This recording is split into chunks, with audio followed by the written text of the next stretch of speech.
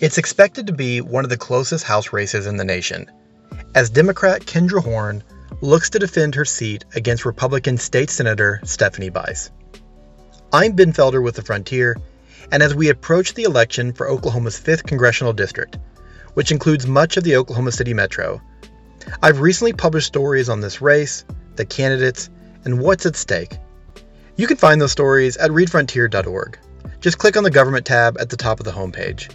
In working on some of those stories, I recently visited with both Horn and Bice for interviews at the Frontier's Oklahoma City office. For the next 2 episodes of the Listen Frontier podcast, I want to let you hear those interviews in their entirety. We weren't in the studio we normally use for podcasts, so the sound quality is not quite as good. Our office is just off a busy street, so you may hear a siren or other noises from the road, but for the most part, the sound is pretty clear.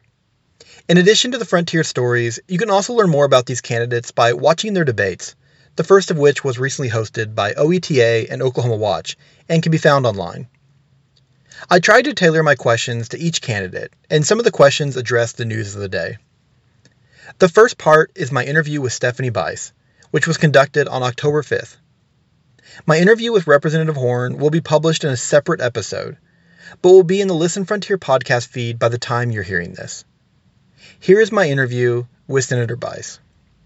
So I want to first ask you about education, because it's something that gets brought up a lot about from your opponents. And so you voted in favor of the teacher pay raise in 18. Two of them. Two of them, yeah. And yet you've been criticized for not being a supporter of public education. So I want to give you a chance to kind of unpack that by asking, one, was there something that maybe could have been done sooner? And then how would you characterize your support of public education as a state senator? So, the conversation around investment in education had been going on, I think, well before I was elected in 2014, 2015 being my first session. And if you take a step back and think about what had happened at the end of 2014, that was when the significant downturn in oil and gas happened. And so my first year, we had to deal with a $600 million budget shortfall. And we did everything we could to keep education whole, making some targeted cuts, but also backfilling some of the budget with the rainy day fund. The second year, which would have been the 2016 legislative session, we were looking at a $900 million budget shortfall that second year. Am I right? No, I'm backwards. It was $1.2 billion. And so, again, we had to make targeted cuts, and we did everything we could to keep education whole.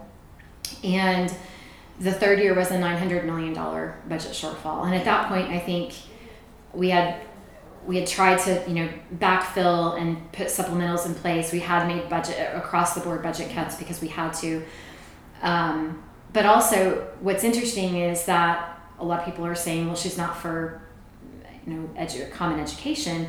If you went back and looked at the 2017 special session budget, which, if you remember, we were trying to put together a step-up plan or an A-plus package or some sort of revenue package to be able to fund the teacher pay raise, we couldn't. There was nothing that was able to pass both chambers, and so there was a budget put forth that in November of 17 that cut the budget across the board, including education, 4.5%, I believe, and I voted no.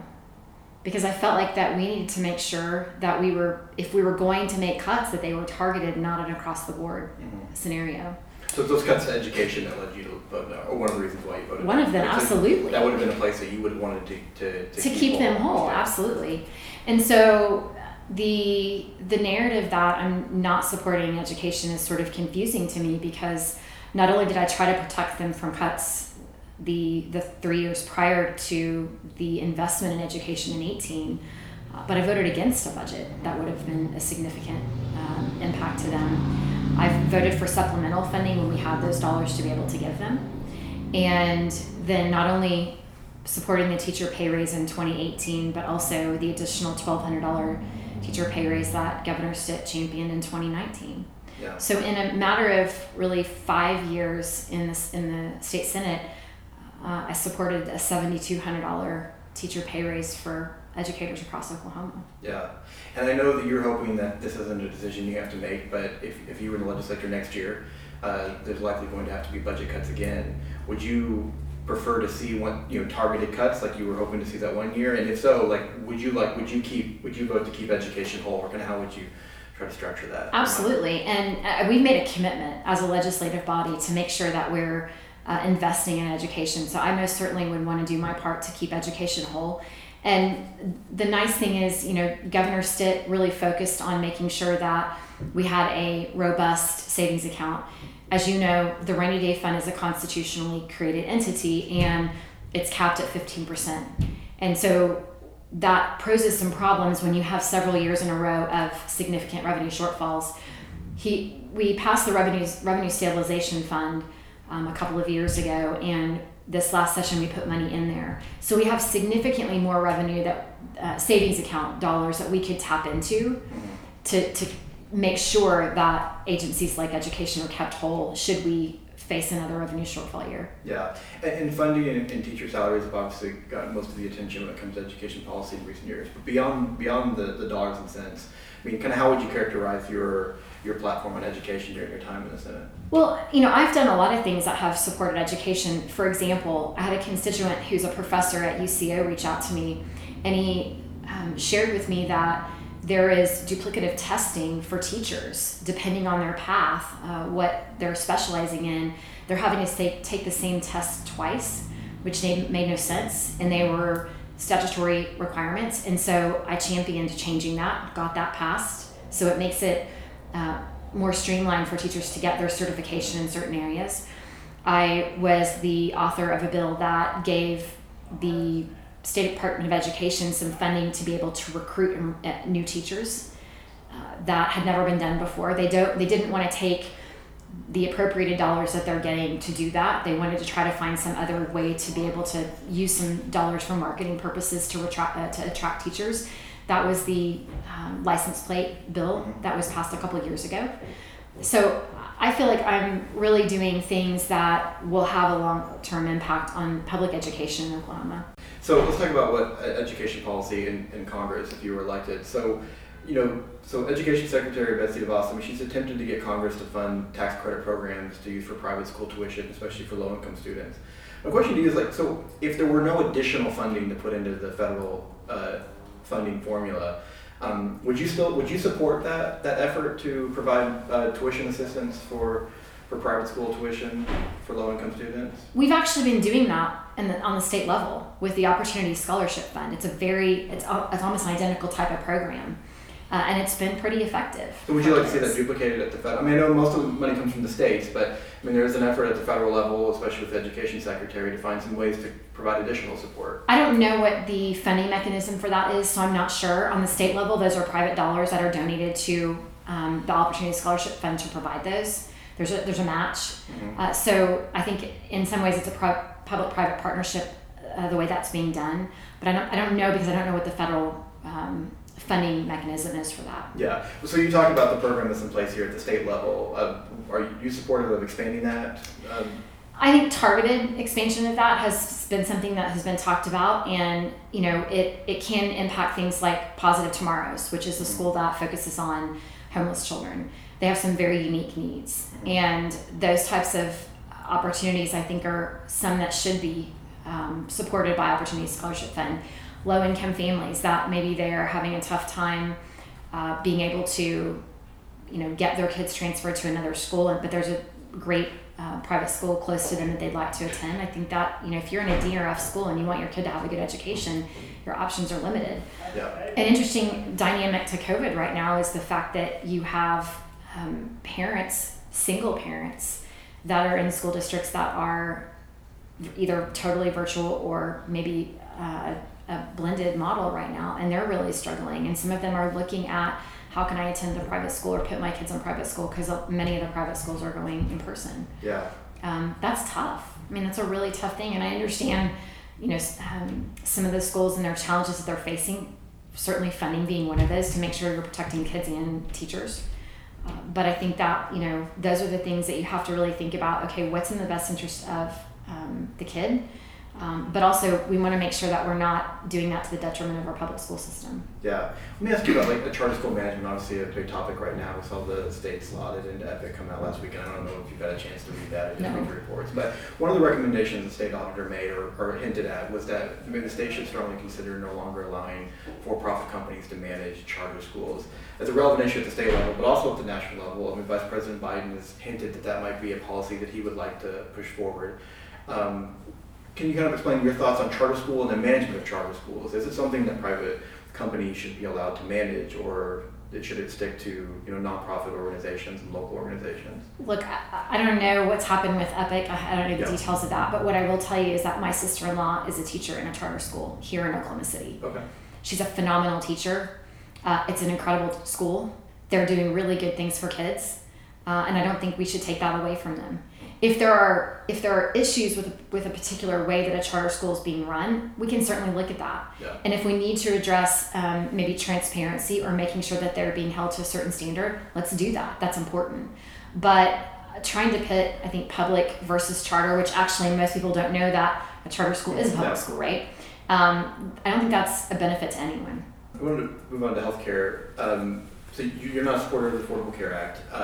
If you were elected and Republicans regained control of the House and a vote was taken to do away with the Affordable Care Act, that would be a vote that you would support, correct? As long as we ensured that pre-existing conditions were continued to be covered. Okay. Yeah, that's a sticking point for me. Okay. Are there any other sticking points related to how the Affordable Care Act is structured now that would be non-negotiable for you, that you would want to see kept? There may be, but I think that's the one that really jumps out at me. I have a family friend that her daughter was diagnosed with leukemia at the age of 5, and she's now a healthy, almost 18-year-old. Under the previously before ACA, she would have had a very tough time getting insurance coverage, even though she's been, cancer-free for over a decade. So I think that those are the sorts of things that we should be looking at. But I don't. ACA was passed and really sold to the American public as an Affordable Care Act. And what's happened is for the middle class, it's gone, the price of healthcare has actually skyrocketed. And so there's got to be a reasonable, thoughtful approach to that. And I'd like to see that happen sooner rather than later. Yeah, what would you like to replace it with? There's some things I've been looking into. You've seen across the country some talk about a health savings account instead of offering coverage specifically to individuals under this very sort of strict set of guidelines, allowing them a set amount every year through a health savings account that's provided, where they get to choose their doctor. They get to choose, what services that they're receiving. There are things like that. That does a couple things. It allows for flexibility for the patient. It allows for them to decide, what they need, what their needs are. I think it will provide competition, because right now, you may know on the exchange, there's only 2 companies in Oklahoma that have been providing insurance coverage, which isn't really competition. At one point, there was a threat of only being 1 because of the cost. So I think there are ways that we can address it to be able to make it work for all Oklahomans. Yeah, okay. But just to reiterate, so I mean, if there was a vote to do away with the ACA, including the pre-existing condition mandate, that would not be a vote that you would support? No. Okay. No. One thing I think that's been interesting about this year, of many things, obviously, is, it's just a reminder of, for most Americans, their health insurance is tied to their, where they work. And, you lose a job, you lose your health insurance. Is that a good system? I think it is, but there's also things like COBRA, which, is sort of a backstop for individuals. And if you've lost your job, then you likely would qualify for ACA, given the circumstances. And so that would be at least a temporary stopgap until you could gain employment again. So I think that sort of is the best solution for now. Certainly in the future, if there's something else that we see that comes about, maybe that's something that can be looked at. But for the time being, It makes sense. So moving on here, I wanted to ask you a little about kind of energy, something you've talked a lot about, the energy sector. So this is one of the areas you've kind of been critical of Warren in, is her supporter of what you see as lack of support for the energy sector. She has not supported a ban on fracking, which some of her colleagues have proposed in her caucus. And there's no companies in Oklahoma that drill for oil and gas offshore. So, I mean, giving those are things that are brought up quite a bit, but those either don't seem to be relevant or she doesn't support it. So, going beyond those two issues, why do you think you would be a better representative for CD5 when it comes to the important energy sector here? Look, even her Democrat predecessor in Congress, Dan Boren, voted in favor of those types of initiatives, right? In Oklahoma, the U.S. has actually fought for energy independence for decades, and we're really, there at this point. We're able to, our exports are more than our imports are. And I think that the problem I have is that she has voted in opposition to all of these initiatives, receiving a 0% rating from the American Energy Alliance. But she says that she's for oil and gas. Well, there's no guarantee of that. I mean, you voted lockstep with Democrats on every oil and gas initiative that's been put forward. So you may be able to say that you wouldn't, support a ban on fracking, but that may not be an option for you if we continue to have Democratic representation and Nancy Pelosi puts up a vote for fracking. She may or may not vote no on it, but that doesn't mean it's actually going to it's going to fail on the congressional level. It could still pass. I think Oklahomans want somebody that's going to fight for oil and gas. It's 90,000 jobs in the state. That's a big deal. Yeah. And I think there's a concern that she's not supporting the industry at all. And again, you can say one thing, but your vote says something very different. So what would beyond just protecting the vote of, not wanting to make any kind of vote that would be detrimental to the energy sector or that the sector would see as detrimental. So what would you do as a member of the U.S. House, not to just protect energy, but to promote it in the sector here? I think there's, things that we've done on the state level. For example, we passed a couple of years ago a long lateral bill that would allow for expansion of hydraulic fracturing in certain areas. That was a bill that would allow for companies to actually, make it more profitable. And certainly when you're talking about $40 a barrel oil, that profitability becomes a really big issue. So I want to make sure that we're looking at all of those sorts of dynamics. Also, when you're talking about, banning drilling off of the coast or in Alaska, there's been municipalities here that have wanted to ban drilling across the state. I'm not sure that's the best solution. Certainly, we need to be thoughtful and considerate of how we do that. If we're drilling close to municipalities, but just banning it outright becomes really a detriment to the state of Oklahoma. So when you say like municipalities, you mean like cities that have proposed like fracking bans. Mm-hmm. So how do you kind of juggle that desire by a local city to want to protect its own citizens on an issue that they see it one way versus not giving them that ability, the local control? It's about compromise, finding reasonable solutions. Some of the municipalities, for example, didn't like the lighting because you light up those rigs at night. They had issues with that. They had some issues with noise. So you can find ways to abate those things and really become a partner with the community rather than just putting a complete ban on it. Yeah. Is there a need? Is there more that the nation could be doing in terms of embracing renewable fuel sources? I mean, obviously, oil and gas isn't going anywhere for a long time, but at the same time, everything changes. The country's most successful businesses evolve, but it seems like with a lot of the oil and gas companies, they're still sticking to that plan. Is there a need to expand those options and opportunities, or is it smart to put all our eggs in the oil and gas basket right now? I don't think we have put all our eggs in the oil and gas basket. And if you look, especially when you're talking about renewables, wind, and to some extent solar, you've seen a huge increase, especially in Oklahoma. Yeah. Governor Fallon, when she was in office, was a big proponent of diversifying our energy, including actually hydroelectric up in the Catoosa area, making sure that we had diversified. And I think that as technology evolves, you're going to continue to see less and less in the fossil fuel side of things and more in that renewable space. But it's still expensive. It's not actually a great option, considering that when you're talking about, for example, electric vehicles, which has been a big push, you actually have to go mine for the minerals to be able to build the batteries to put in those cars to run. Well, that's not environmentally friendly either. So there's got to be really a give and take in finding ways that are still conscientious of the environment, but also not going to raise energy prices. And that's something that I think, if you look at what's happening in California, they've regulated energy so much that the price of electricity is sky high for Californians. And I don't think that we want to do that here. We need to let technology dictate. Think about an electric vehicle 10 years ago, the cost of them. It's come down significantly since then. Yeah. I want to ask you about kind of your perception of your opponent. Critics, many Republicans have painted her as a left-wing extremist, and I know some of your primary opponents use the word socialism a lot. I don't want to put that word in your mouth. I don't know which one you use, but she has self-described herself as a moderate.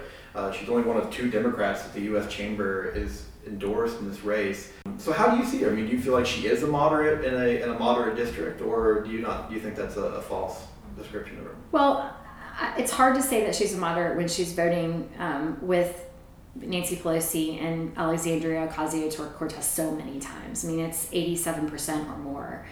So it's hard to see a moderate spin when you're really supporting almost every Democratic initiative. I think that's really a question for voters as to whether or not they see her as moderate. I think that most of them think that she's left-leaning, but trying to paint herself as a moderate. But her voting record says differently. Well, let me ask you this. I mean, I know in the primary, support of the president was a big theme, especially between you and Niece. And correct me if I'm wrong, I don't think I've seen any of your commercials since then talk about the president. Why is that? Why has there been a shift away from talk so much about the president? Why have we seen that shift from you? Well, the president's not running. I mean, he's not running for CD5. I am. So I think that's the biggest reason is I want to talk about what I'm going to do for the district, why, what my values are, what I can accomplish, and what I have accomplished as a state senator. Yeah. But it wasn't running in the Republican primary either. I mean, it wasn't running in the Republican primary either, but that was such a big part of it. I don't know that I would say I made it a big part of my campaign. I certainly talked about, some of the policies he's put forward that I think were the right policies, pushing back on China, for example. I think that was the right decision. Yeah. And I talked a lot about that through the primary and the runoff election. Yeah. But I want to talk about, really my record and what I plan to do as the next member of Congress. Yeah. He's obviously a polarizing figure. I mean, if Warren's going to win, she's going to have to get Trump supporters. If you're going to win, you're probably going to need some people who are going to vote for Biden. So what are your conversations like with some of those voters who may be, whether they're Republican or Democrat, are not supportive of the president? I mean, you are. I mean, that's still the case, I assume. So, how do you appeal to those voters who don't agree with the direction of the country's going, at least under the president's leadership? I think you have to talk about policy here. We're not talking about people. When you're talking about where this country is headed, it's really the policies that we're talking about, that we're focused on. It's things like making sure that the new Green Deal doesn't happen, because that would decimate Oklahoma's economy with the ban on fracking. When we're talking about, healthcare, the Democrats talk about, well, we may want to do a Medicare for all type of plan. Well, that would take private insurance away from 180 million Americans. That's what I try to focus on when I'm having those conversations with people, is not only hear the things that we're talking about on the federal level, but also look at what I've done on the state level. I've championed some really big initiatives, everything from certainly alcohol modernization to criminal justice reform, which is a really big deal and a bipartisan type of issue. I think Oklahomans are tired of seeing people incarcerated for nonviolent low-level crimes. And as you know, we incarcerate or have incarcerated more people per capita than any country in the world. People want to see someone who will actually get things done, and I feel like I've gotten those things done, and I've proven that I can, and I think that's what sells. Yeah, I want to circle back to criminal justice. Okay. But sticking with real quick with the president, I want to ask you about the response to COVID-19. I believe, if I'm remembering right, there was the debate that was hosted by NonDoc.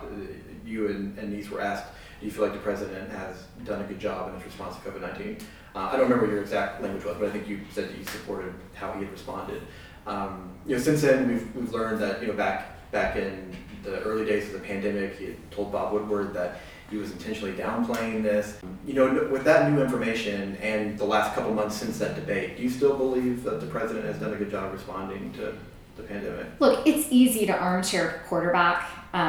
We've never seen a global pandemic like this since 1912, right? So it's really easy for people to sort of criticize every move that's been made by the president. When we realized that there was this pandemic coming, he immediately stopped travel from China, which he was immediately criticized for. He went to work with Congress to try to put together some sort of aid package, because if we're starting to shut down cities, including New York City and others, that's a huge impact on the economy. So he worked with Congress to put together the federal stimulus package, the PPP dollars, which really helped, keep the economy afloat. I think that he's also looked at Operation Warp Speed and trying to find a vaccine, because the reality is the best thing for this country is to have a vaccine for COVID-19. Mm-hmm. So, would I have made every single decision the same way? No. But as I think I've joked with you before, I've been married for almost 25 years, and my husband and I don't agree on everything. And so it's easy to be critical, but I think that he's doing the best he can with the information that he has presented to him. Yeah.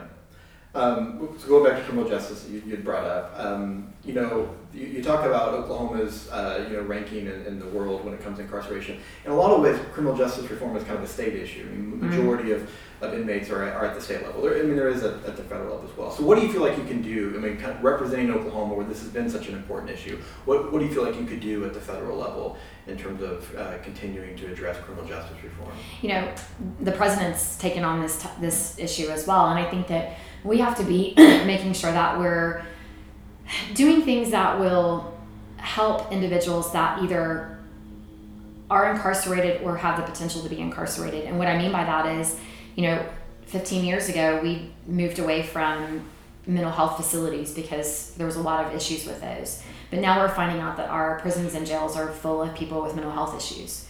We should be investing more in mental health, and we've seen some really great things happen on the state level from that perspective. I also think we're not doing enough to help reintegrate people into society after they have served their time. We essentially give them, $50, their belongings, and tell them good luck. If you think about it from just a very basic perspective, this individual now has a felony conviction of some sort. Let's say it's a drug crime. They likely don't have a driver's license. They're going to have a difficult time getting a job, and then because of that, they're going to have a difficult time with housing. Those are some really easy things that you can try to work through to figure out how can we make this process easier for them, and making sure that they have resources, whether that's on the community level or the state level, to be able to reintegrate into society, because what we want is for people to be productive members of society. Yeah. So much attention right now is on the voting system, the voting process. People are already voting, even weeks before the election day. How confident are you in America's voting system? And then more importantly, how confident are you right now in Oklahoma's voting system? Well, certainly I think there's some challenges with the voting system in certain states. One of the things that I think is great about Oklahoma is we are not a universal mail-in ballot state. And that's what you're hearing a lot of talk about. And I think that there's some validity to that. I mean, when you're mailing out ballots to every single voter, there's likely to be some challenges with that. Oklahoma has one of, if not the most secure election system in the entire country, and I think it would be wise for other states to emulate us. We have a absentee ballot program where you have to request a ballot, and then when you send it back in, you either have to have a notary seal on there, or because of COVID-19, we've made provisions to include a copy of a driver's license or a voter ID card.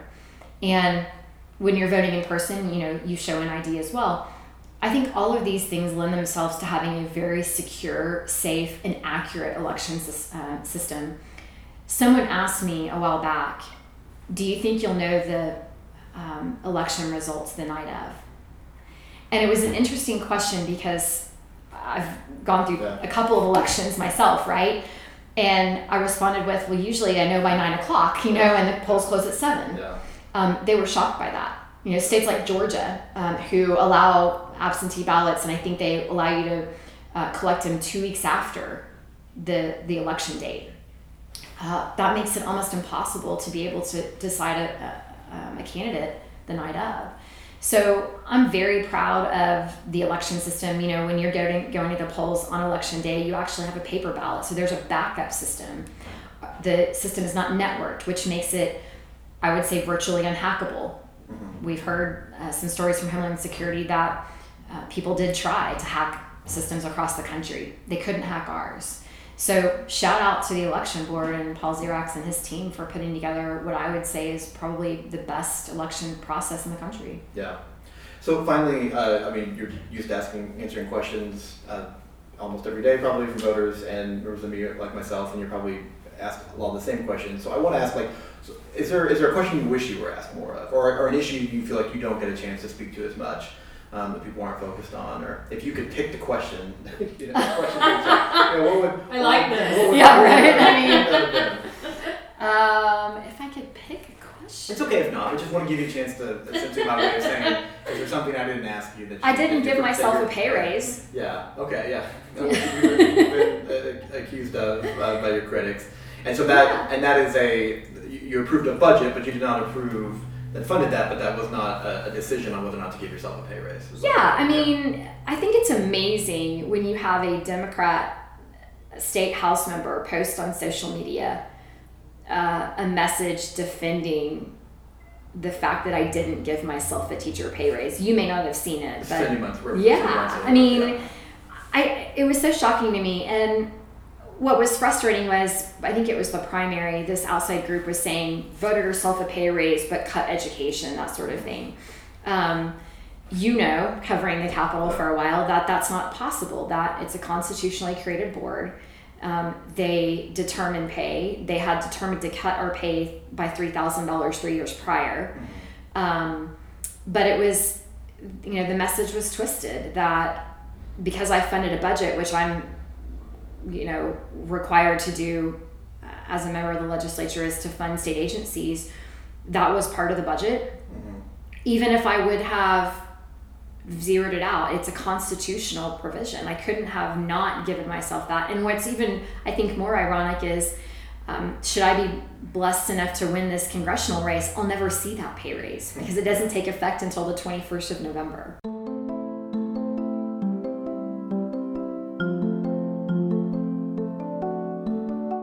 That's going to do it for this episode of Listen Frontier. You can find my interview with Representative Kendra Horn in the next episode of the podcast, which has already been published. You can get each episode of the Listen Frontier podcast by subscribing to the Listen Frontier podcast feed in your favorite podcast app. For The Frontier, I'm Ben Felder. Thanks for listening.